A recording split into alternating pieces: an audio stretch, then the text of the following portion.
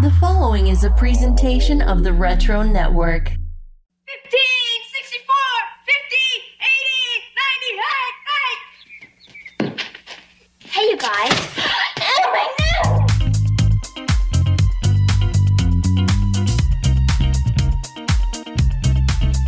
Oh, my no!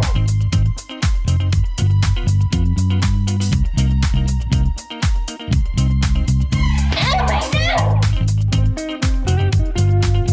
Welcome to a Very Brady podcast. I am one of your hosts. My name is Jimmy, and I will be your skipper on this episode of the tour. And with me, as always, is my first mate and little buddy of the show, Tag. Aloha, Jimmy. Mukalakahiki. Come on. And on this podcast, we celebrate classic iconic TV shows as we break them? As we break them down one episode at a time. What we do, Tack, as you know, we take the episode, Take it hard. we break it down. Like with our bad selves. We leave a narcoleptic to keep watch, only to find out that he isn't doing his job and most of our shit got stolen. But we went over Marianne in the process. All for you, the listener. On today's episode, we look at Gilligan's Island, season 1, episode 3, entitled Voodoo Something to Me. Voodoo something to her. Hell yeah. If you haven't watched this episode, please feel free to stop the podcast and go watch it before continuing. You don't have to, but it might make it a hell of a lot more funny if you do. Gilligan's Island is available to stream nowhere. For free. But it is for purchase on Apple TV and Amazon Prime.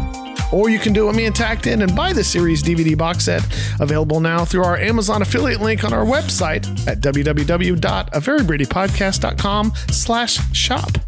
It's a great way to support the show. Plus, it turns out to be cheaper because it's like $2 an episode if you buy the other one. He lying. So, right off the bat, Yeah. I got a bit of a bone to pick, man. Oh, well, I mean, you should do that in the privacy of your own home. Yeah, I probably should do that in the bathroom. But no, not that type. Oh. Man, I was knocking on your apartment door for like 2 hours yesterday, and your ass didn't answer the door. Oh. The hell? Sorry, I don't live there anymore. Oh, maybe yeah. Why didn't you tell me? Well, surprise. No, I thought you were going to be like, you helped me move. Yeah, you did help me move. No, so we are not in the same room. We are not in the same city. We are not in the same county. We are not in the same state. We are not in the same time zone. No, we're not. So Tack is now, do you even want to say where you're at? Yeah. Or is it a secret? No, it's not a secret. I'm in Illinois now. Yes. Illinois. That's how they say it there, right? Illinois. Uh-huh. Yeah. So how do you like it? How's the weather? Weather's nice. Nice. It's, normal. Yeah, we Tack and I were packing up a U-Haul truck last Saturday, and Tack was on the road Sunday, so we didn't have a chance to record. So we do apologize. Yeah, we know that that your Thursdays weren't the same. My Thursday wasn't the same because I listened to the podcast too. Is that egotistical? I feel like that's egotistical. Nah. Okay. So we do apologize, but we thought we'd be able to have time to do a show, but we just didn't.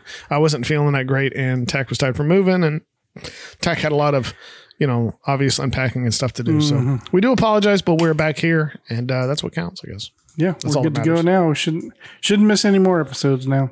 So Nope. So how was your week been other than that? well, I'm just trying to get settled in here in Illinois. in Illinois, and just trying to get unpacked. And I moved here where family is, and I moved here without a job. So I'm still trying to find a job. I did go on, and I do have a few interviews lined up, so that's good. Boom. Yeah. So That's cool. I got 2 more interviews lined up for next week. So Right on. That's awesome. indeed. That's what matters. Yeah. But other than that, just LIVIN, living, buddy. There you go. Yeah, I've been dealing with a sick snake this week. He's got a respiratory infection, so that's not good. But that's okay. I have him quarantined. He's actually about a foot in front of me, right behind my monitor. You can't see him, but he's been hanging out with me, and so that's fun. Well, that's too bad. A poor little guy. It is. That's okay. I'm sure he'll get better. It started off with him having substrate in his mouth. Substrate is the stuff that, that they live on, the stuff they crawl around on. He had substrate in his mouth because he had been trying to wipe his mouth off. Then he had literal snot bubbles coming out of his nostrils. Ew. And then he had foaming at the mouth, stuff like that. And so I did everything I could. It must suck to have like no sleeves to wipe it on and all that. Yeah, I know, right? You don't even have fingers, so you don't even have somebody else to wipe it off on. So, yeah. So I did everything I could. He's looking better already. He has no more foaming at the mouth, no more snot, but I still got to keep him separated from the rest of the snakes. Otherwise he could, infect the entire collection, which that wouldn't be good. Aren't they already quarantined? Like they're all in their own little They are, cage but things. With them all in the same room, you risk things like, if I'm picking up what's called uric acid, if their pee, if I'm cleaning out their cage, it's possible that some of the stuff could get on my hands. And then if I go reach in somebody else's cage, then now it's passed on to them. Cross-contamination. Yep. And so whenever we're doing anything, we deal with him last. When we feed him, he gets fed last, all that kind of stuff. Gotcha. Yep. Well, good luck to him and a speedy recovery. Heck yeah. And also, I have your cat. It turns out you left it in my car. So well, there's not going to be, she won't be finding the car like that? No? I don't know. I finally took her out. It's been about a week and a half. I took her out finally and put her in the house because it was getting hot. It was like 97 degrees down here. Now, before you people freak out. So where I moved, we have 2 cats. I say my son and I, we have 2 cats, and where we were moving to, we couldn't have pets. And so we had to give away, maybe only temporary, but I don't know. Our cat. So Jimmy was kind enough to take one, and my daughter took the other one. Yep. This is the first time I think in my whole life I've been animal free. Wow, that's crazy. You got to date somebody. Well, inside joke you can now. Well, I mean, there was a couple of years when I was in the Navy where, I lived in the barracks. I didn't have pets, but, it would be funny if you met your landlord and your landlord's like, what are you talking about? You can have pets here. Oh. So the landlord chick, she shows up at the house where we're all unloading that night. And because she's like friends with my sisters, my whole family knows everybody in town. So she like shows up to chit chat or whatever. And what does she bring with her? A little dog. So you can't have an animal in your apartment, but she can. Well, she didn't bring the dog inside or anything. Okay. And then when I was filling out the paperwork, she's like going over everything. So no pets. I'm like, yeah, she's like, sorry about that. And I was like, well, I noticed you had a pet. Just saying. And she's like, yeah. Yeah. I was sitting there watching TV today and the cat jumped on my lap randomly. I'm like, oh, we're doing this now. Okay. So, I'm good. Is she warming up to you? Yeah. She's jumped on my lap like 3 times, but she won't jump on anybody else's lap. Are you petting her on her head like that? Little fingertips? Yeah. I haven't touched her back, You can. It's she just loves the top of her head scratch. Yeah, she's been hanging out in the snake room a lot, and just yesterday she started venturing out to the living room. So now she's jumping on the couch and stuff like that. And now she acts like she owns the place. So nice, nice. Yep. All right. So I guess on that note, we'll go ahead and take our first break because I don't know about you, but I'm just pooped. So we'll take our first break and then we will dive into Voodoo Something to Me. Mm-hmm. So we'll be back.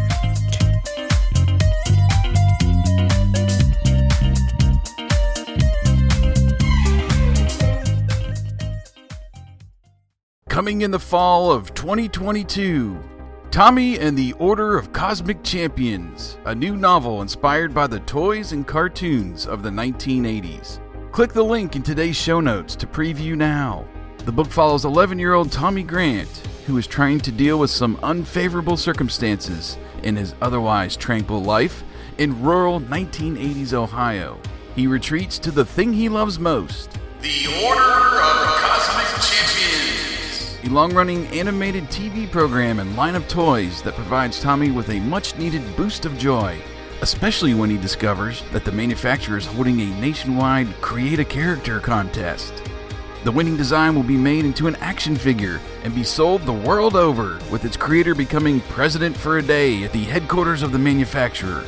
But when Tommy's character design loses out, his world begins to crumble, and you can only think of one way to fix it. Find the kid that submitted the winning design and try to convince him to help make Tommy's dream come true.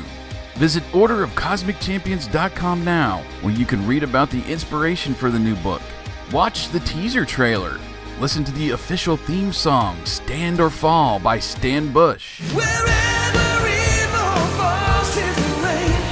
In the heat of battle, only one remains. In the final hour, when you hear the call, the courage to give your all. Stand or fall. See action figure designs based on the Order of Cosmic Champions characters. And sign up for updates on the novel's progress and upcoming release date. That's orderofcosmicchampions.com, or click the link in today's show notes. Tommy and the Order of Cosmic Champions, a new novel by Anthony Rapino and Anthony Great, coming in the fall of 2022.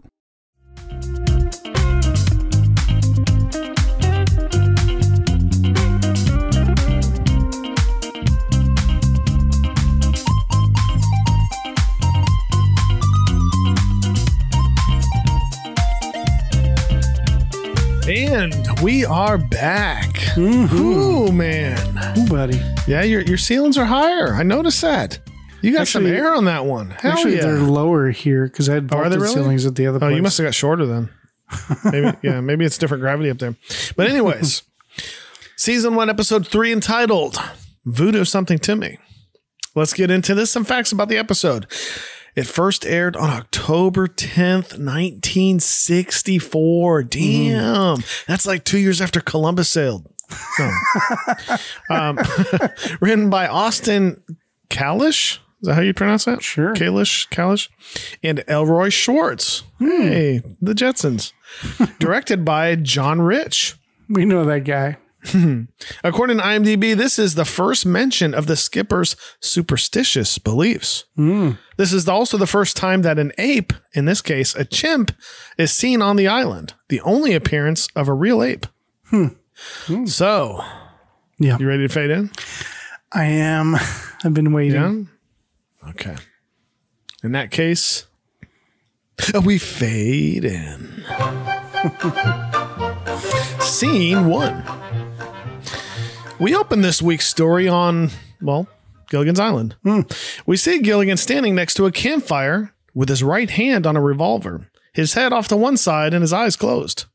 We see the skipper come out of a hut, walk across to another hut and say, "All right, folks, it's time." And soon everyone is coming out of the hut. The skipper yells, "No cause for alarm, Gilligan. It's just the skipper." Gilligan doesn't react, but the skipper begins walking towards Gilligan as he talks to the rest of the group and says, "Always identify yourself when Gilligan's on watch." He tends to be trigger happy, shoots first and asks questions later. Soon he stands next to Gilligan and loudly asks, "Gilligan, is everything all right?" But when all he gets is snores, the skipper loudly shouts, "Gilligan!" and ducks. Gilligan quickly pulls out the revolver, points it in the direction of the skipper, fires, and yells, "Halt or I'll shoot." But when he realizes what happened, he says, "Oh, hi, skipper." Ginger says, "We're terribly sorry to wake you when you're on sentry duty." Gilligan, taking this comment at face value, says, "Oh, that's all right."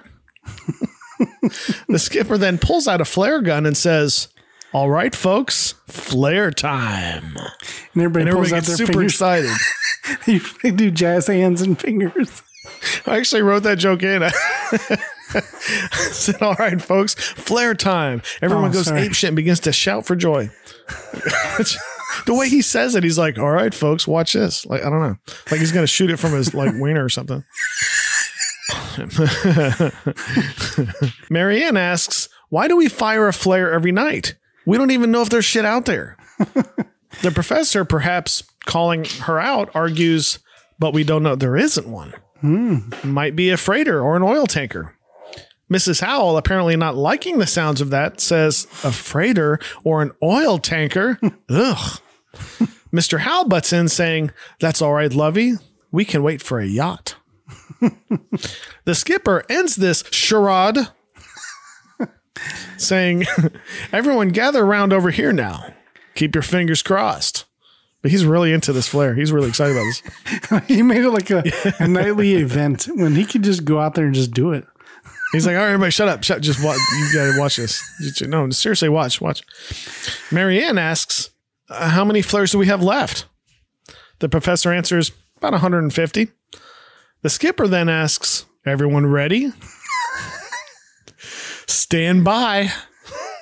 Ready? Fire. He fires the flare, and soon everyone is staring at the sky, watching the flare. The professor, in a matter-of-fact tone, says, now let's pray that somebody saw our signal. Mr. Howell says, well, if they did, I hope they don't barge in the middle of the night to rescue us. I'm simply exhausted. Mrs. Howell seconds this, saying, we've not had a decent night's sleep since we got here, and walks off. Oh, in a huff. The skipper, speaking up, says, well, I don't think any of us have, except Gilligan, who's already asleep. Of course, standing up with his hand on his gun. I mean, his sidearm, his pistol. You know what I mean? Right. The skipper walks up to him, of course, yelling, Gilligan, which causes Gilligan to waste yet another round by pointing his gun and firing it, yelling, halt, or I'll shoot. Hi, skipper.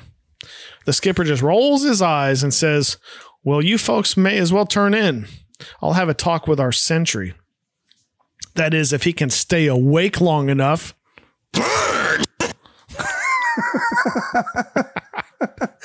Soon, everyone says goodnight, and off to bed they go. The skipper, now alone with Gilligan, says, Gilligan, how many bullets do you have left in that gun?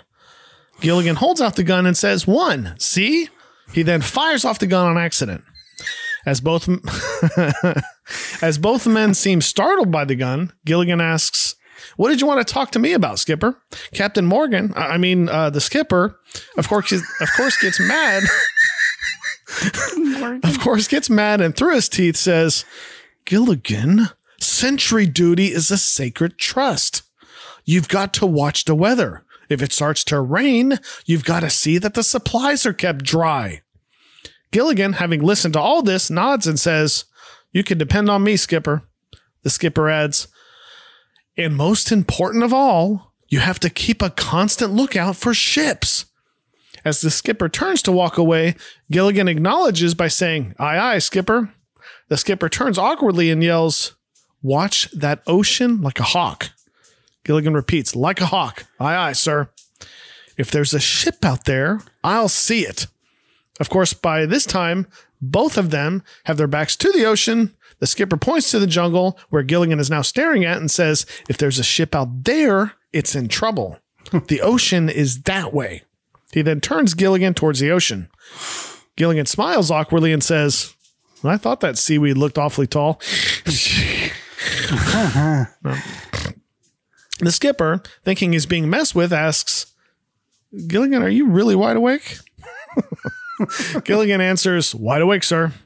The skipper asks, no more sleeping on the posts? Gilligan quickly answers, no more sleeping, sir. The skipper, happy to hear this, says, good man. I'll see you in the morning. Gilligan once more acknowledges, saying, good night, sir. But as soon as the skipper walks away, of course, Gilligan falls asleep.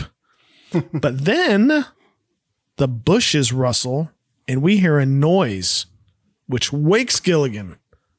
But he soon falls back asleep. What kind of noise? What did it sound like? Like Bobby Brady.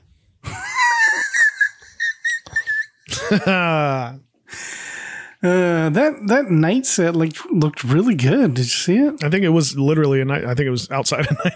I don't think that one was. I don't think when it's shot in that direction. I think it's in the studio. Okay. Yeah, that's right. If it was in a studio, that looked pretty good. Yeah, it was really good. Good lighting, good props, the way they showed distance and all that. Because if you looked, like there was a little bit of light in the distance for the sky, and you could see just a silhouette of like a tree, and then they had all the other trees. Like it looked really nice, really good. Nice. So I have a few notes. Why does the skipper act like he's getting off, having people watch him fire a fucking flare gun? Like that doesn't make any sense. Like why is he so into this? I don't know why it has to be an event for everybody to show up to it. Like, why does everybody have to be out there for it? It's like, is it going to make it go higher? Like, Marianne, it's time for the flare event. Like, you're supposed to watch, guys. Come on, you're supposed to watch me. Like, what the fuck? He obviously knew Gilligan would fire that gun when he yelled. So why did he do it? He could have easily just went up and held his hand on his gun and been like, "Hey, wake up!" You know what I mean? I mean, A, he knew he would waste a round, and B, he did that shit twice. Like he knew he was going to waste a round, and he did it twice. And those were apparently the last 3 bullets they had, and 2 of them were wasted by Captain Morgan trying to prove a point. Yeah, I don't know. That irritated me. That irritated me a lot. Also, I couldn't tell if Ginger was being a smartass or if she's just stupid. Like I couldn't tell.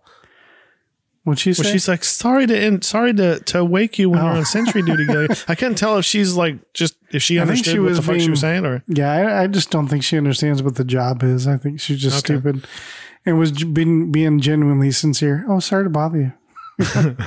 Did you also notice how Marianne seemed annoyed at firing a flare gun every night? and she goes on to ask how many they have left. That's true. So she can continue planning. Like, okay, 150. She wants to make sure they don't get found. Right. She's like, wait, we don't have to do this shit every night, do we? How many of these fucking things we got? Maybe a damn shame if somebody started storing bananas in with the flares, huh? Right. Huh. Interesting.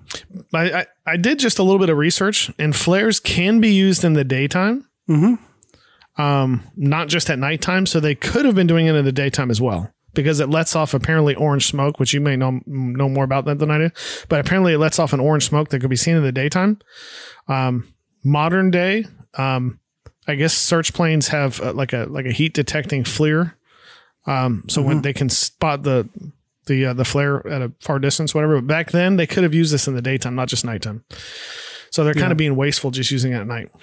Because arguably there might be more ships in the daytime. Yeah. Well, probably not wasteful, but they could have been doing it once in the daytime, once at nighttime. Because arguably there might be more ships in the daytime. Right.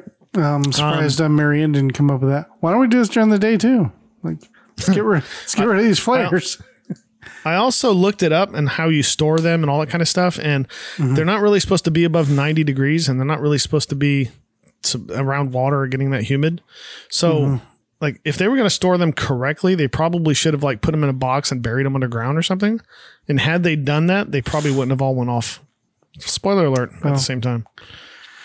Yeah. I mean, well, they can't really, they don't have much of a choice. So as far as 90-degree humid heat, you don't have a choice, but I don't know how well they can really dig. I mean, aren't they going to hit water? I mean, it's still a damn shame they don't have a cave. It's probably the only island around there that doesn't have a cave. It's so weird. You're going to keep coming back to that.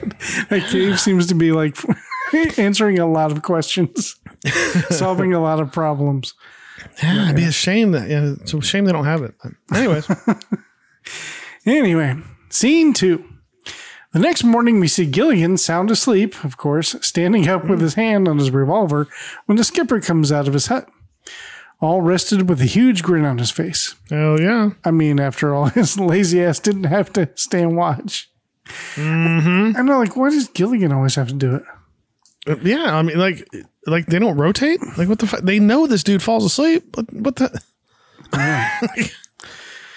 Anyway, and it's not just, I understand that they're still in the mindset that they're running the business, because it's only been like a couple of weeks or so by this point. I think Captain Morgan's just lazy. So they still kind of feel responsible, you know, so they still kind of need to be doing work duties, I think is what they're still in the mindset. But pretty soon they're going to be like, look, we're all in this together. We're all going to have to stand watch and rotate watches. So anyway. But when Gilligan hears him walking up behind him, he pulls out his revolver, points at the skipper, and yells, "Halt!" The skipper drops to the ground to avoid being shot. Gilligan walks over and begins to ask, "Friend or foe?" but realizes it's the skipper. The skipper, now laying on the ground, looks up and says, "Attaboy, Gilligan. Nice to see that you're still awake at your post." Gilligan, now leaning over to help the skipper up, says, "You told me how important sentry duty was, and I didn't shut my eyes the whole night. Not once, not one little. but is interrupted by the skipper, who realizes Gilligan is pointing the revolver straight at him. He snatches it, saying, "Give me that gun." Gilligan, who's obviously exhausted, asks, "Can I go to bed now, Skipper?" Skipper, being nice for once, says, "Certainly, you've earned a rest." Gilligan, perhaps surprised to hear this, says, "Thank you." But his happiness is short-lived when the skipper says, "Right after you've chopped wood, made breakfast, cleaned the area, I want you to take a nap, and that's an order." Gilligan just looks deadpan and says, "Thanks." Skipper then says, "Now let's get inside and rustle up some breakfast." As they both walk away, Gilligan begins trying to dust the sand off the skipper, which obviously irritates him. The skipper tries to push Gilligan away, but he is undeterred in his cleaning. Finally, the skipper tosses him into the supply hut. Yeah, that made me laugh how Gilligan was pointing the gun right at him. I don't know. It made me laugh for a couple of reasons. One is the two of them know they're out of bullets. Like, they know that. So, yeah. But still, it's good gun safety. I always assume it's loaded, yeah. right? But I noticed that Gilligan had his finger on the trigger like every freaking time he touched the gun. That was irritating me so bad. Man, Gilligan is so freaking lazy. Holy crap. Gilligan? He's so incredibly lazy. Gilligan? No, I'm sorry, the skipper. Oh, yeah. Does he comes out all smiling, yawning and shit because he got a good night's sleep? And like, really? Like, you're such a dick. Like, you can't pull your weight even a little bit. Like, not even a little bit. Like, what does he do? Really? Except order Gilligan around. He runs everything. That's fucking dumb. But I don't know. It just irritated just how fucking happy he was when he woke up. He's like, "Oh, good night's sleep." Like, dude, fuck you, man. Like, such a dick. Right. You won't even let him go straight to bed either. He's like, "No, you got to do this shit first and this and that. Make breakfast for everyone." And you got to chop wood and make my breakfast. Then you can go take a nap. Like, what the fuck? Really? And make sure you're up and by lunchtime because you got to fucking make lunch. Such a dick. He's like Carol Brady to me, man. I freaking hate the skipper.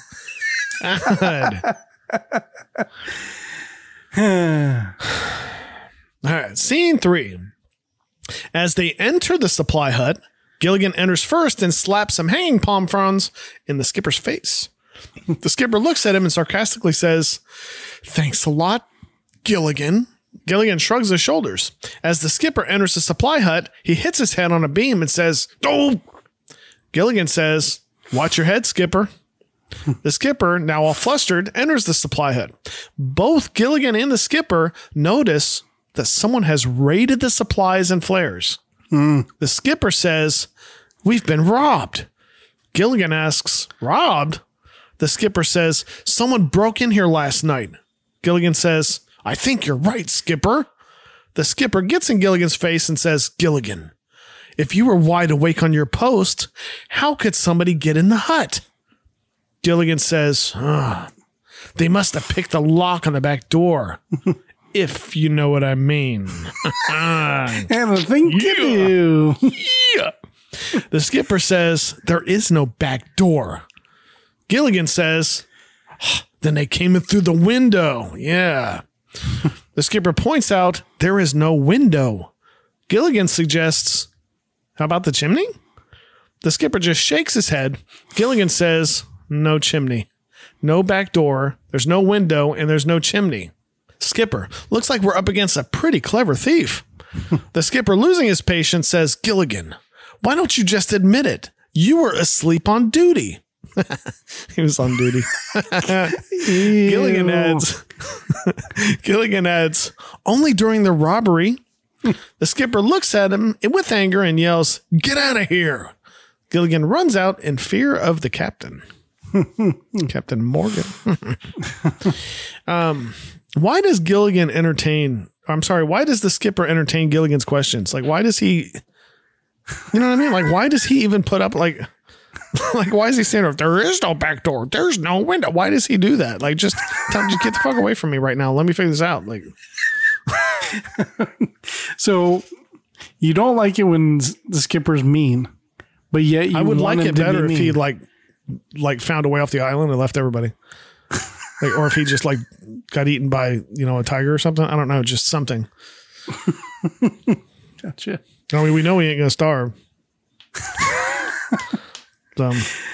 Scene 4. As they exit the supply hut, they run into the girls and the professor. Skipper says, "Good morning, ladies, Professor." Marianne asks, "Can I help with breakfast?" Skipper says, "There may not be any breakfast. Thanks to Sleeping Beauty here, we've been robbed." The professor asks, "Robbed?" Skipper goes on, "Yeah, somebody broke into the supply hut, took our food, supplies, our flashlight, and flare gun." The professor says, "There's only one answer. There must be someone else living on the island." Gilligan says, "You're right, Professor." Ginger says, "It could be an animal." Gilligan says, "You're right, Ginger." The professor says, "No, a flashlight and a flare gun? Those things are only useful to a man." Marianne says, "Oh, believe me, I know a couple of ways I could use that flashlight." No, I don't remember that. No, she didn't say that. But it would have been cool if she did. No. Marianne says, "If it were a man, we'd have seen him." Gilligan again says, "You're right, Marianne." The professor, with a PhD and a professional outdoorsman, actually suggests it could be someone wanted by the police, an escaped convict, or a murderer. Gilligan says, "You're right again, Professor." Skipper turns to Gilligan and says, "Gilligan, will you cut that out? Everyone can't be right." Gilligan says, "Skipper?" Skipper says, "What?" Gilligan smiles and says, "You're right, too." Skipper just rolls his eyes. Ginger turns to the professor and asks, "Do you really think it was an escaped convict? Seriously? With your education and know-how and knowing where we are?" It's funny because I don't think Ginger asked like, "Oh no, do you really think?" I think she's like, "Do you really think? Like, do you really?" You're educated, right? Like, you know about how travel I'm not a professor, works. but I played one in a movie once, and even I know that shit's ridiculous.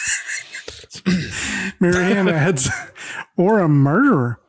The professor turns to everyone and says, "For our own safety, I suggest we start an immediate search." Skipper says, "That's a good idea, Professor. Come on, Gilligan." The three men walk off to begin their search. Ginger says to Marianne, "If we had to get marooned on an island, why didn't we pick Manhattan?" So the professor's like, "Guys, this could be an escaped convict or a murderer, a very, very dangerous individual. So we're going to split up individually and all go off on our own by ourselves and look for this guy." Yeah. So was the professor just bullshitting about the whole native thing? Like was that just a lie? Like, was he just like pulling that shit out of his ass? Like that's more believable. It could have been, what was the name of the tribe there or whatever? I can't even remember. Yeah, but I mean, it's more believable if he said, "Oh man, one of the Wachutu or whatever, probably raided our supply hut." Right.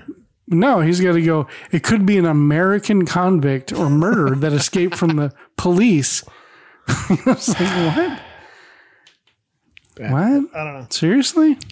I wish somebody would call him out. I wish the captain, like Captain Morgan, I wish he would be like, "So you were just fucking with us with the native thing, right? You were just trying to get us scared. Like that's what you were doing, right? You're We wasted a perfectly good cave because you had us on a wild goose chase, pretending like there was some kind of natives around here." Like he's just trying to get laid. no. Anyway. Scene 5. A moment later, Gilligan and the skipper are filling a water jug. Gilligan asks, "Can I go along with you and the professor on the manhunt?" The skipper says, "No, Gilligan. I want you to stay here with Mr. Howell and guard the women. Most of all, we've got to get that flare gun back. Because he has to shoot it in front of everybody, Tack." What am I going to do tonight at 7:00? That's their entertainment. That's like their Brady Bunch. As Gilligan continues to fill the skipper's water jug, he says, "Well, you be careful, huh, Skipper? Because if it is an escaped convict or a vicious killer, he might be dangerous." You think? The skipper rolls his eyes and says, "Just between us, I hope it's only a vicious killer or an escaped convict. I'm afraid it's something worse." Gilligan squeaks, "Something much worse?" The skipper goes on, "Yes, I think it's voodoo." Gilligan asks, "Voodoo?" The skipper says, shh, let's not upset the women. Gilligan says, let's not upset the men either. The skipper continues, really fantastic things have been going on in these waters, Gilligan, for which there are only one explanation. Gilligan asks, Voodoo? The skipper dramatically whispers, Voodoo.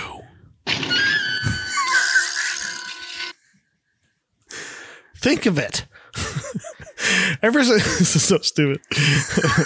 Ever since we got on this island, we've had nothing but bad luck. One disaster after another. What do you think caused it? Gilligan says, I thought we all agreed it was me. The skipper says, no, Gilligan. Voodoo. Some people think of it as a silly superstition, but I've heard tales that witch doctors in these parts can turn people into hyenas and baboons and all kinds of wild jungle animals. As Gilligan continues to pour, yes, he's still pouring water into a jug, to a canteen at that. He gets caught up in the story and pours water all over the skipper's topsiders. The skipper stops his story and says, Gilligan, I think my shoes are full now. Gilligan looks down and stops pouring onto a shoe. He says, sorry, sir. The skipper, laying on the sarcasm, simply says, thank you very much. The skipper gets serious again and goes on, evil spirits are spawned in these waters, and they cast their black spell over all those that invade their domain. Just then the professor arrives and says, ready, skipper? Gilligan and the skipper jump from being startled by the professor. The professor says, oh, sorry, I didn't mean to scare you. Gilligan says, that's all right. I was scared already. See, I wish we had the screech thing. The skipper says, I think we better be going, Professor. Gilligan, I'm leaving these things with you. A gun and a rabbit's foot. If one doesn't work, use the other. Come on, Professor. As the professor and skipper leave, Gilligan says, but skipper, we don't have any bullets for this gun. The skipper says, you know that, and I know that, but the killer doesn't know it. The skipper and professor head off onto their manhunt, leaving Gilligan in charge of safety and security. Nothing should go wrong there. No, not at all. Isn't that a jerry can? That water must be nasty.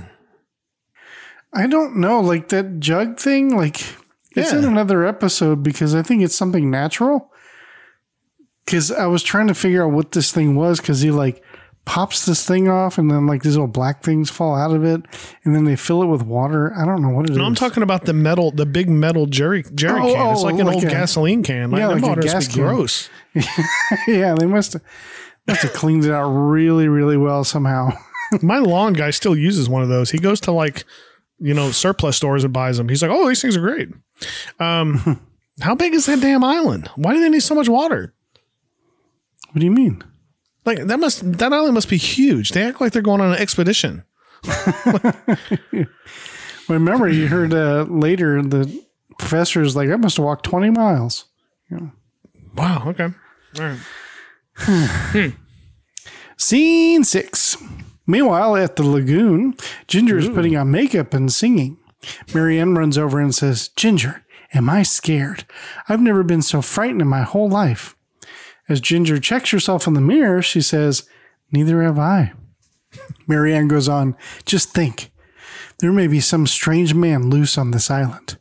Ginger smiles and says, that's what I am thinking.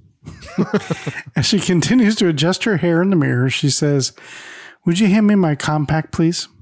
Marianne asks, what compact? Ginger points to a nearby rock and says, this. Marianne bends down to pick it up, looks at it and asks, clamshell?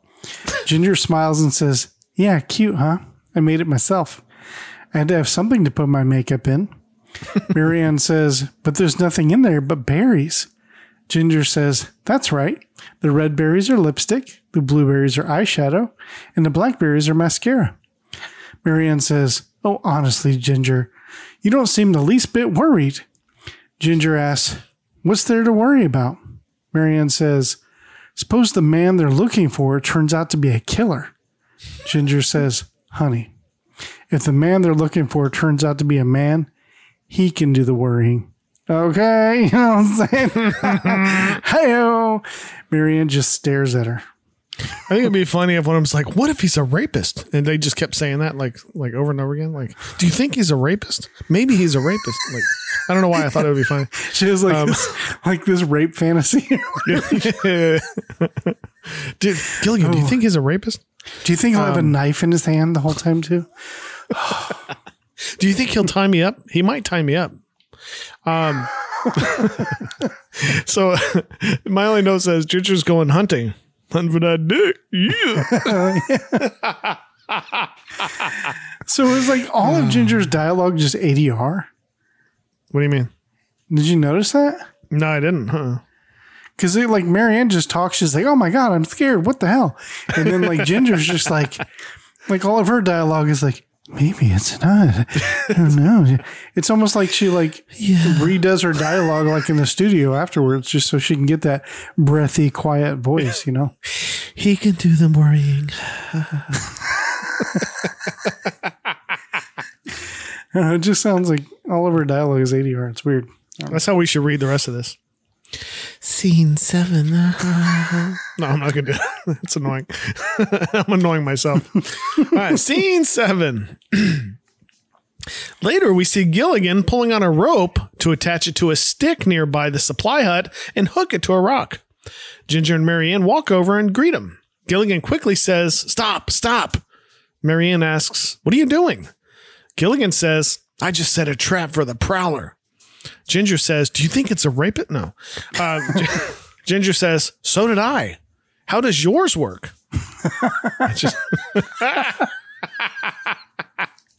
Get this pussy trap. Oh, yeah.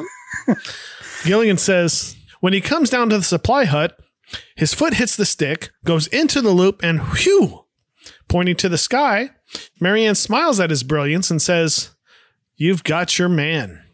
Gilligan says, if he is a man, you never know what an evil spirit might look like.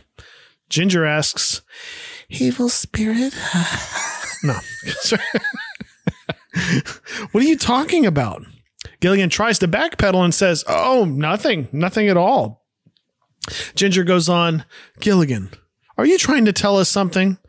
Gilligan says, I'm trying not to tell you something. Am I right? Am I right, folks? No. Ginger says, all right, let me put it this way. What is it you're trying not to tell us? Gilligan says, please stop asking so many questions. You'll both feel a lot safer if you just think it's a dangerous killer loose on the island. The girls look at each other in worry. Gilligan says, now stay away from this area, girls, and whatever you do, don't walk down this path and put your foot into this. Gilligan demonstrates and gets his foot caught in his own trap and is hoisted upside down by his foot. He yells out, help, Skipper, as Marianne is yelling at Gilligan to try to get him down. Ginger calmly states, okay, I won't put my foot in that rope. Gilligan flails around, continuing to call the skipper, simply out of muscle memory. I thought that was really funny how she was just calmly like, okay, I'm going to put my foot in that rope. I couldn't tell if that was a stunt double or not. I watched it twice, but if it wasn't, kudos to him, man. I'm pretty sure it was a stunt double, but dang. I think it was too. Why were the girls acting like they couldn't reach him? Like they were like 3 feet away from him trying to stretch up and reach him. Like you can go past the trap now. It's already been sprung. Like I don't know. A man told me I'm not allowed to walk over here. So no, that's technically part of the path. I can't walk there. You told me not to walk over here. Scene 8. Over at Howell Manor, the Howells are tightening up their home security. After putting up some bars on the windows, Mr. Howell says, well, that does it, lovey. Sturdy bit of construction, if I do say so myself. Mrs. Howell says, Thurston, what on earth is that on your forehead? Mr. Howell, confused, wipes his forehead and then looks at his hand. And then looks at it. He says, looks like water. I wonder where it came from. He looks up at the ceiling to find a leak of some sort. part. Mrs. Howell thinks for a second and says, Thurston, I know what it is. She always talks like I used to see it on our gardener. It's perspiration. Mr. Howell says, it is? What can I put it in? I've got to send it to Dad. He'd be fascinated. The scene had me dying. I thought it was so funny. Just then, Gilligan calls out for the Howells. The Howells roll their eyes as Mrs. Howell says, oh dear, I really wish people wouldn't stop by without letting us know they're coming. Mr. Howell says, it's only Gilligan, lovey. Mrs. Howell says, yes, I know, but everything is in such a mess. She leans in and whispers, this place looks like a hut. Mr. Howell says, it is a rather crude cabana. Gilligan walks up.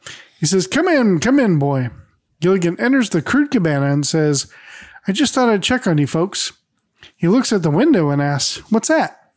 Mrs. Howell says, well, we thought with a prowler around the neighborhood, we better not take any chances. So Thurston put up these bars. Mr. Howell chuckles and says, that's what we need, some neighborhood bars. And they all giggle their motherfucking asses off.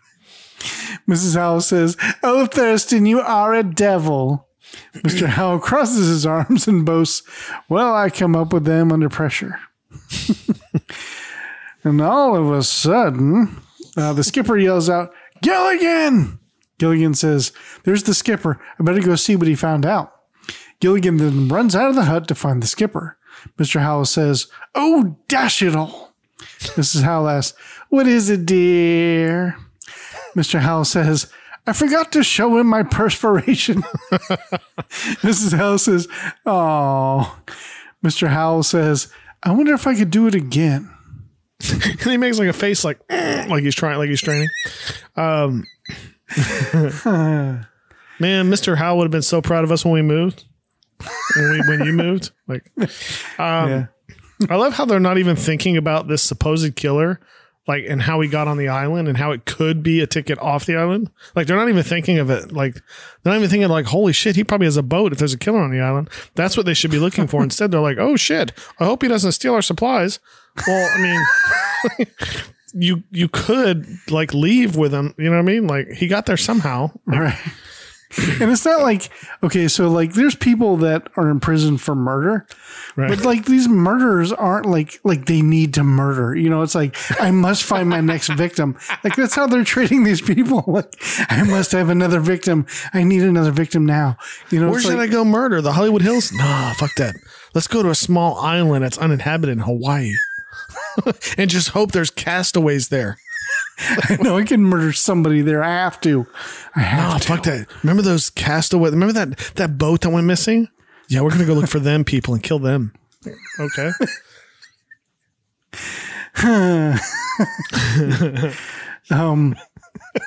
They're just so dumb about it. We could have a killer. Oh, gross. Anyways. Well, that's the Let's hope they don't steal our shit. Meanwhile, let's start the civilization over again on this island and fuck leaving. And the Howells just crack me up just because they're so out of touch. Like, they still haven't even admitted that like their lives could be in danger, you know, just for being like on this island at all. They still think it's a fun excursion. Like this. Oh, this is a good time. Well, they all kind of act like that. Like, I think. Anyways, scene so 9. Gilligan is now running to try to find the skipper. Gilligan yells out, Skipper, where are you? The skipper says, over here, Gilligan. Gilligan backs up to look around for the skipper. He asks, where? The skipper calmly says, right here, Gilligan. Gilligan turns around and finds the skipper face to face hanging upside down in Gilligan's trap. You know, kind of like that scene from Spider-Man, if you know what I'm saying. Just with no rain, but it's still the same thing. Right. Hell yeah. Yeah. And Gilligan's shirt isn't all wet. And he's not showing. Anyways, Gilligan says, I see you found my trap. The skipper says, yes, I did. Gilligan asks, works pretty good, huh? The skipper says, works fine. Works just fine. Gilligan says, "Oh, good." Had me a little worried. I didn't think it was going to work at all. The skipper says, "You don't have to worry about the trap, Gilligan. You don't have to worry about anything until I get down out of here. Now get me down out of here."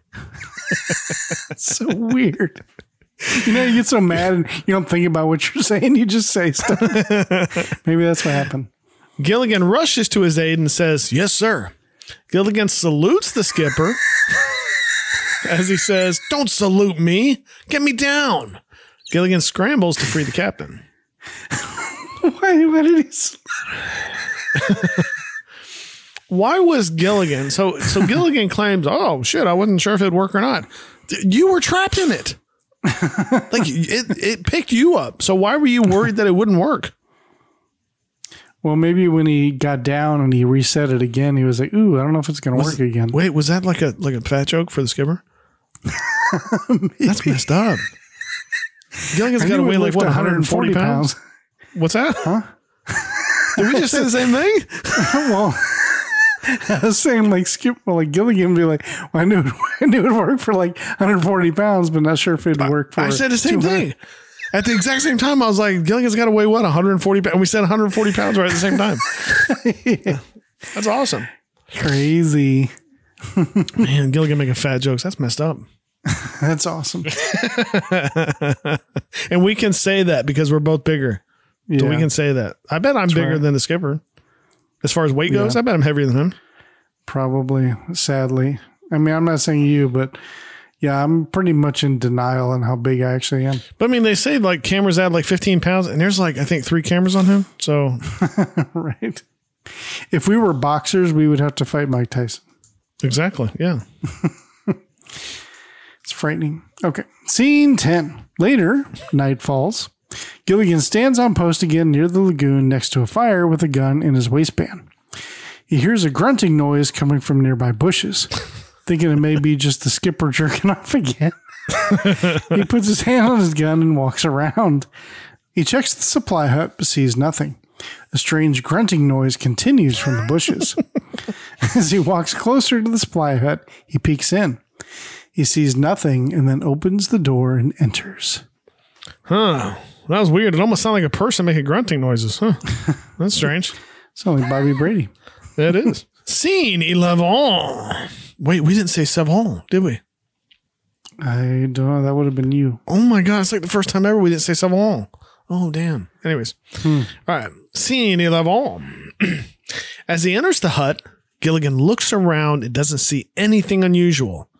Just then, the grunting noise is just outside the hut. A large shadow appears on the wall from outside.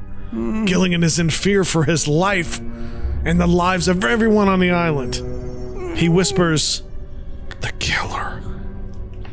Voodoo." He pulls his gun out of his waistband for protection, but then remembers no bullets. Help! He tries to call out for help, but nothing is coming out of his mouth. The shadowy figure continues to grunt and move around the hut just outside. Jimmy, stop. Gilligan walks slowly towards the door of the hut with his gun. When all of a sudden the shadowy figure leaps into the hut and attacks Gilligan. He screams out in terror. Well, Gilligan screams out in terror. He wrestles around with the figure as he screams out for help. The attacker seems to be making Bobby Brady noises. He finally gets free of the attacker and runs out of the supply hut. Oh, jeez. Damn, that was fucked up. He got attacked by a doll. Did you see that? By a dummy. Jackie. That's messed up. They got haunted dummies on this island. Mm-hmm. One more thing to worry about. It could be voodoo. It could be. Like a voodoo doll. It could be. You're right. You're right, Tack. Yeah. It could just be a monkey. Oh, that's true. But you're right. It could also be voodoo. Yep. Scene 12. Outside the hut, Gilligan calls out for help. The skipper and the professor run out to see what the commotion is. The skipper asks, "What is it?" Gilligan is bouncing around and says, The skipper grabs a hold of Gilligan and shakes him. "Will you get a hold of yourself?" Gilligan continues. Ghost. No, a monster in the hut. The skipper says, "Okay, let's go investigate. You ready, Professor?" They walk over to the supply hut door and then run in. Gilligan stands outside and says, "Careful." After they walk out, Gilligan says, "You got him." Let me pause right there. Did you see him when he says you got him? No. Okay. I don't think I did. It was just done like really well because Gilligan's like standing there like freaking out waiting while they're inside. And then he comes out and he's like legitimately is like, "Oh, you got him." Like, and they're like, "No, like there's fucking nothing in there." Like, and it just was funny. Do you see him? Anyway, Skipper says, "Gilligan, whatever it was that attacked you was gone." The professor says, "You must have been dreaming." That's messed up. Gilligan says, No dreaming." Just then the girls come walking out. Ginger, of course, and just a blanket. Mm-hmm. Gilligan turns around and jumps with fear at the sight of them. The Howells have now joined in on the fun and ask, "What happened?" Gilligan says, "It was a monster, 8 feet tall, came out of nowhere and attacked me. And he had long arms and claws and big yellow teeth. And I kept hitting him and they just bounced off of him. And his arms, they're like steel. And they started to squeeze me. I don't know how I did it, but I broke loose." Marianne, smiling and looking at Gilligan lovingly, says, "Ginger, isn't he marvelous?" Mm-hmm. Oh, yeah, he is. I mean, what? Skipper says, "Now hear this, Professor.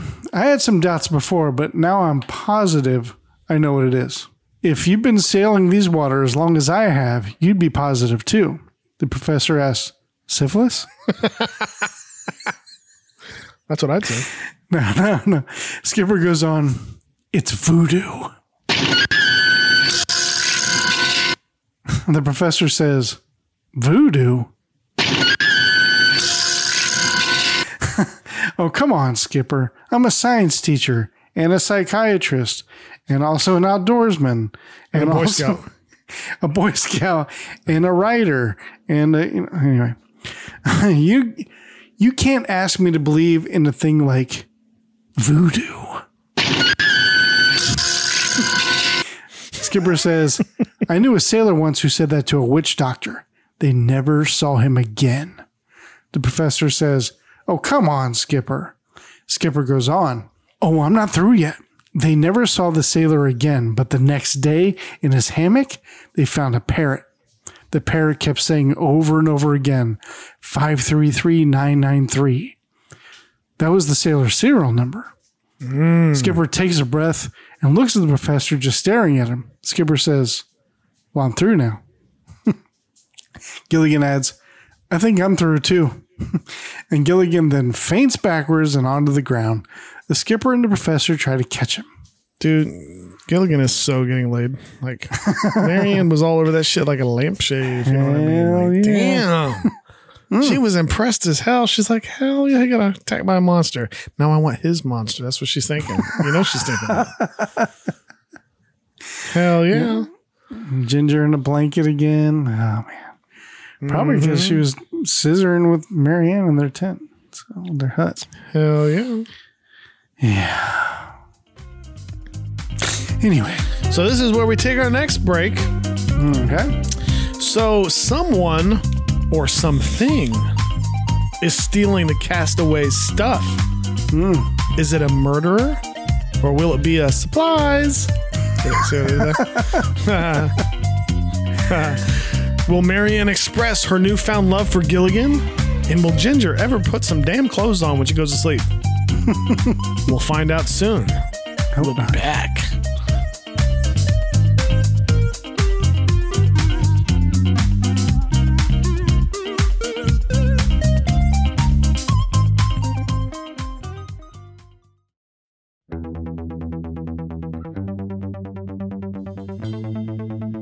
Hey there, comic book fan. We've got a few questions for you. Were you obsessed with X-Men as a kid? Did you stand in line to get a copy of The Death of Superman in the black poly bag? Did you buy every Image comic, no matter how long it took to hit the shelves? Then have we got the show for you. Wizards, the podcast guide to comics, is the podcast where Adam and Michael re-examine the 90s comic book boom through the pages of Wizard magazine and explore the world of gimmick covers, massive crossover events, and find out if those 20 copies of X-Force #1 you stashed in your long box really did put your kids through college. And that's not all. We also bring you exclusive interviews with former Wizard staff members who tell behind-the-scenes stories from the guide to comics that defined a generation in our special series, The Wizard Files. And wait, there's more. You'll get mini episodes with 90s comic book reviews and more nostalgic fun. Wizards, the podcast guide to comics, is brought to you by the Retro Network every Wednesday. So subscribe today on your favorite podcast app. And remember to keep your books bagged and boarded.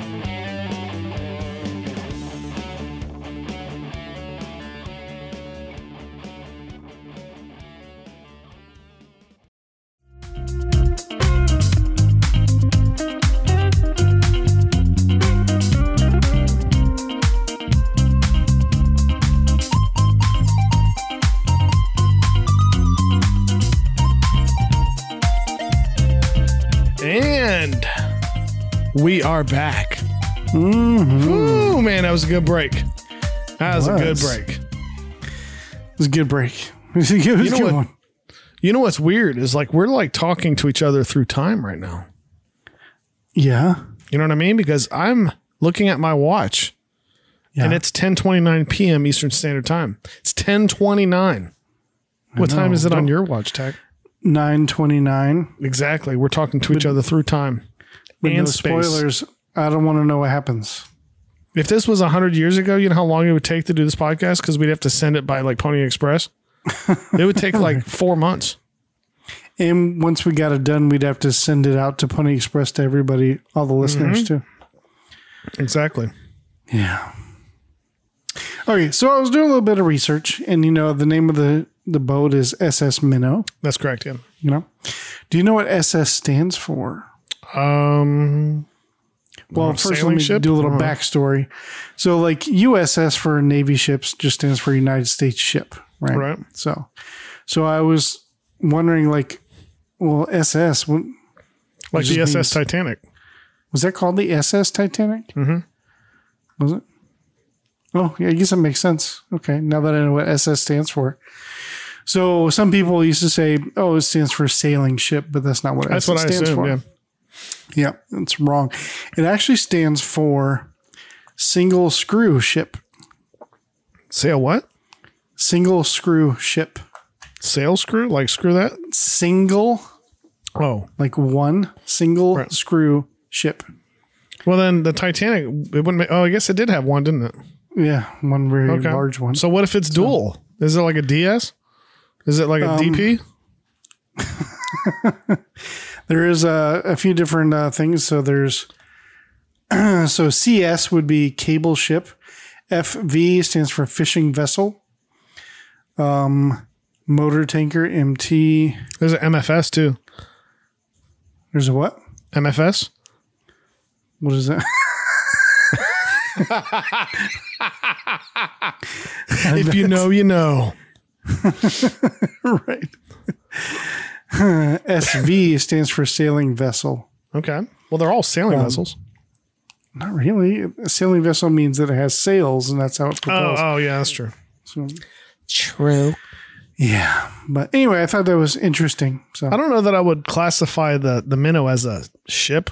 It might be an that's just what they...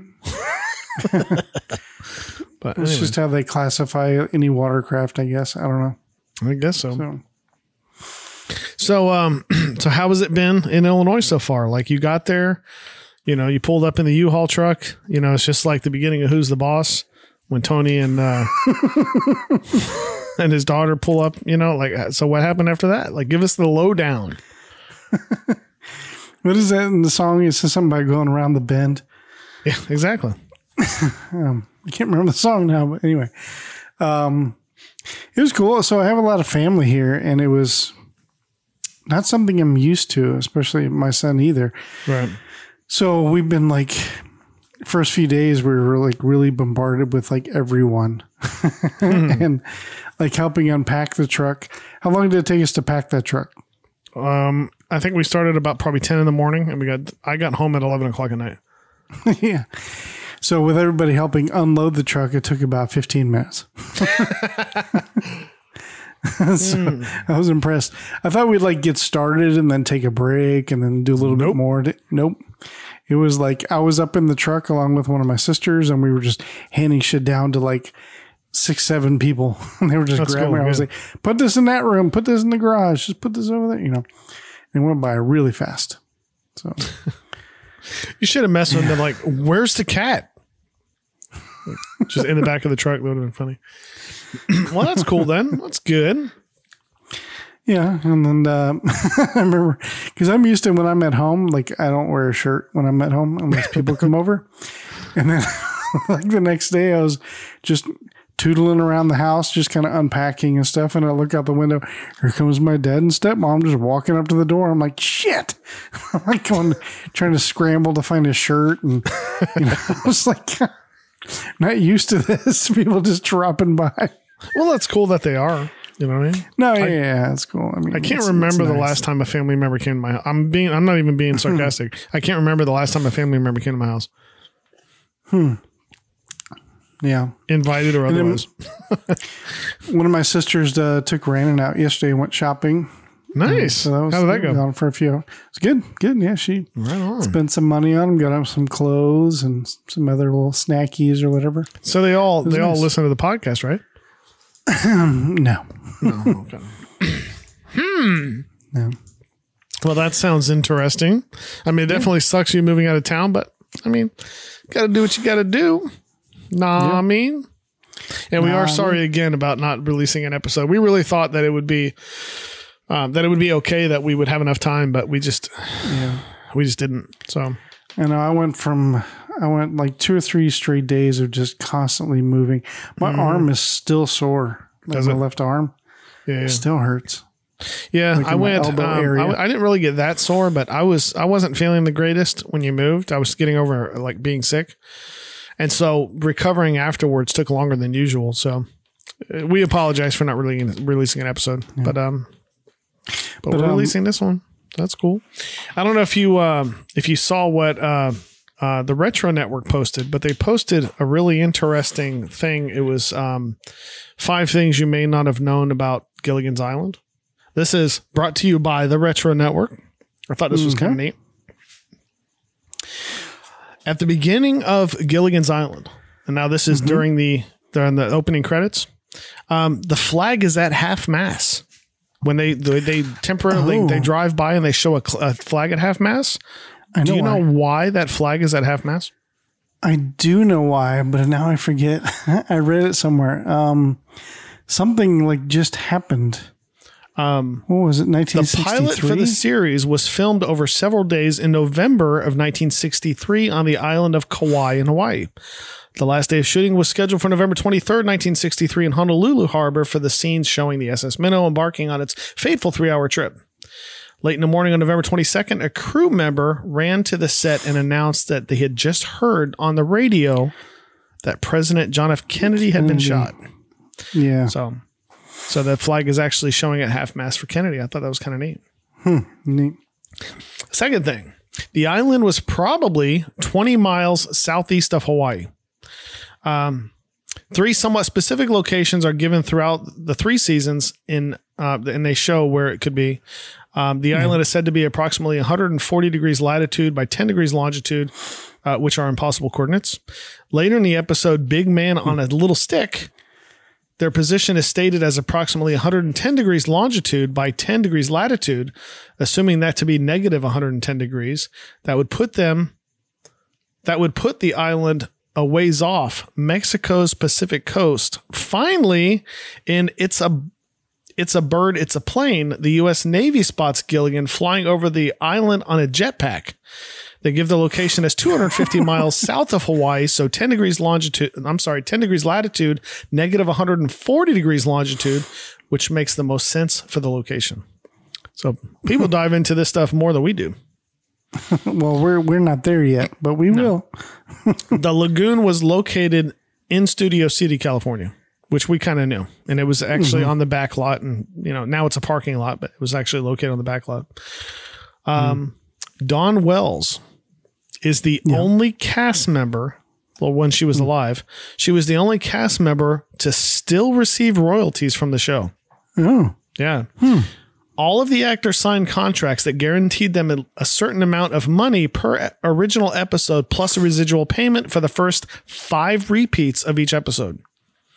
This was a pretty standard contract in 1965, when, as a rule, most TV shows were only rerun during the summer months as a placeholder between seasons. So what happened was Dawn Wells was married to a talent agent, and he told her the long game. Yeah, he told her to go ahead and ask for an amendment to the residual clause to basically make it infinite. The producer said yes, and so 50 years later, she was still receiving residuals for the show. That's awesome. Isn't that crazy? A little funny story. Do you know who Alec Guinness is? Yeah, from Star Wars? No, Star Trek? Yeah. Star Trek? No, Star Wars. Yeah, he played the original Obi-Wan Kenobi. So he was like a... he was that dickhead that didn't want to be in the movie in the first place because he thought it was stupid. Now he's rich from it. Asshole. Basically, like his agent or somebody told him to do it, and instead of getting a big paycheck, he just took 2% of any kind of like money that the movie made. Right. So he ended up actually making way more than like anybody else. Made his career too. But yeah, it's funny how that works. So it's kind of funny how his contract actually made out to where he made more money than he ever thought he would make. The last thing on this list is there was a Western knockoff of Gilligan's Island called Dusty Trail. After Gilligan's Island, Schwartz hit the jackpot again with the Brady Bunch. However, the third time was not a charm. In 1974, he attempted to recreate Gilligan's Island in a Wild West setting. The result was Dusty's Trail, which also starred Bob Denver alongside Forrest Tucker of F Troop. The wagon train also included a rich couple, a brainiac, a farm girl, and a showgirl. The show tanked after one season, though 4 episodes were stitched together to make a theatrical release. The wackiest wagon train in the West. The more you know. Maybe we'll have to check that out. Hell yeah. So I thought that was kind of interesting. All right, so you ready to get back into this? Now that we've bored everybody to death? I know, right? All right. So when we left off... Wake up, everybody. Everybody pulls out their guns and goes, halt! When we left off, Gilligan was attacked by a huge, hairy, muscular, doll that's been stealing their supplies. Is it some sort of dark magic or just Bobby Brady? Scene 13. The next day, the professor and Gilligan search the island for the would-be monster. As they search around, Gilligan says, "Hey, professor, it's getting late. Why don't we call the search off and go back to the camp?" The professor says, "Because the flare gun is our only chance to be rescued." The professor gets serious and puts his hand on Gilligan's shoulder and says, "Gilligan, only a coward would give up at a time like this." You're not a coward, are you? Are you? And he's like, "Lighten up, jerk." No. Gilligan asks, "Would it be all right if the coward quits and goes back to camp?" The professor says, "All this talk about voodoo and witchcraft is ridiculous. Whatever you saw last night has a simple and logical explanation for it." Gilligan says, "Probably nothing more than a monster." The professor says, "There is no such thing as a monster. Will you believe that?" Gilligan states, "I'll try, sir." The professor goes on, "I know what I'm talking about. The only place you'll find a monster is in these pants." That's what I would have said. Anyways, the only place you'll find a monster is in your mind. Gilligan quickly adds, "and the supply hut." The professor, now realizing he's not getting anywhere with Gilligan, he says, I think we'd cover more ground if we were to split up. I'll go this way and you go that way. Gilligan says, well, wait a minute, Professor. Why don't we just kind of stay together and both go this way? The professor says, Gilligan, you're suffering from anxieties activated in your subconscious by a traumatic experience last night, resulting with withdrawal symptoms. You know, like a liar. Do you know what that means? Gilligan nods and says, yeah, I'm a chicken. The professor, done with this conversation, says, you see what's off in that direction, and I'll meet you back at camp. The professor then walks off in his own direction. Gilligan turns and says, oh, wait a minute. But as he turns in the direction the professor went, he sees no sign of him anywhere. He just Batmaned Gilligan. It's probably the voodoo. Gilligan nervously whistles as he walks off alone in his own direction. A few steps in, Gilligan trips and slips and slides his way down a muddy slope and into a large mud puddle face first. He stands up covered in mud and wipes his eyes. So the professor's a psychiatrist now. Oh, he can like see the future and tell what people are thinking? Oh, that's no, never mind. That's the wrong thing. But I mean, I like how he's like, well, you know, it's you're suffering from a delusion, and then he's all like, do you know what that means? Watch this, Skipper. Hey, Gilligan, what do you make of this? Watch what he says. You fucking dumb shit. Watch what he says. Do you know what that means? No, I didn't think so. He 100% made that shit up. Withdrawal symptoms from anxiety? I mean, we all know who has withdrawal symptoms on that island. It ain't Gilligan. And it damn sure ain't from anxiety either. I have anxiety. You have anxiety. Ain't no withdrawal symptoms from anxiety. That didn't even, well, it's like, oh man, I really wish my anxiety would come back. Like that doesn't make any sense. Like, what's wrong, Tack? You seem upset. Well, I'm not anxious about anything. Like that doesn't make any sense. Like, it's stupid. Fucking professor. He ain't no professor. Fucking liar. Professor of bullshit. Sorry. All right, Scene 14. A moment later, Gilligan finds a lagoon and dives in to wash off all the mud because he's dirty. Once in the water, Sorry. Once in the water, he removes his clothes. Oh yeah. Oh shit. And throws them up on the shore. Hell yeah. As he continues to wash himself. Because they're Swim dirty. around. All his parts are dirty. Hell yeah. He is so He scrubs that shit too. Tell me how he scrubs that shit.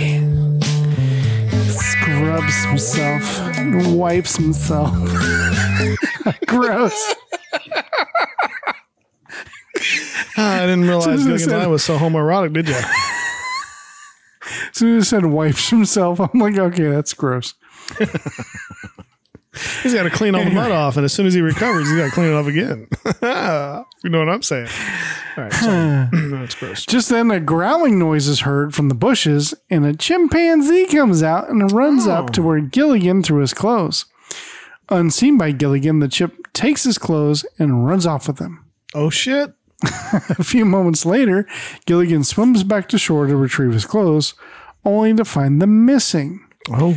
Gilligan scratches his head in confusion. Look at Gilligan skinny dipping. Hell yeah. Hell yeah. Flopping around in the lagoon. Better watch out. A fish might get it. I think it's a worm. I'm not, sorry, I don't know why I said that. He should run to Mary Ann's hut and ask for help. That's Absolutely. What I think. He should absolutely do that. 100%. Yeah. He's like, can you keep a secret? And just run into it. No, you can't invite anybody else in here. This is a secret. You know what I mean? Oh no, I've lost my clothes. Exactly. All right. Scene 15. Later that night at camp, the skipper tends to the fire as Marianne and Ginger walk up. Ginger, while waving a fan in her face, asks, "What's the big blaze about, Skipper? It's hot enough." The skipper says, "Nothing like a good fire to keep the bugs away." Marianne, who grew up on a farm, asks, "Bugs?"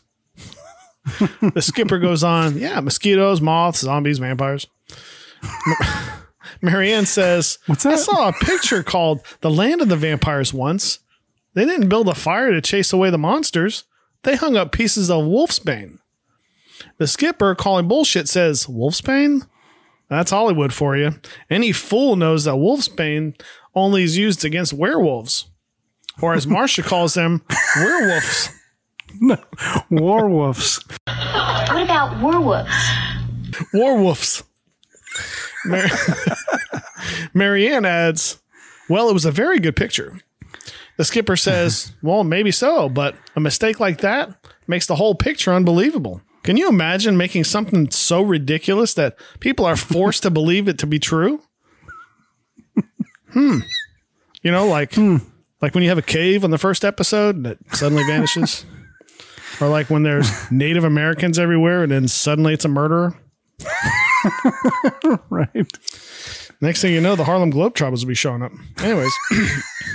Is there a Harlem Globetrotters episode? I don't know.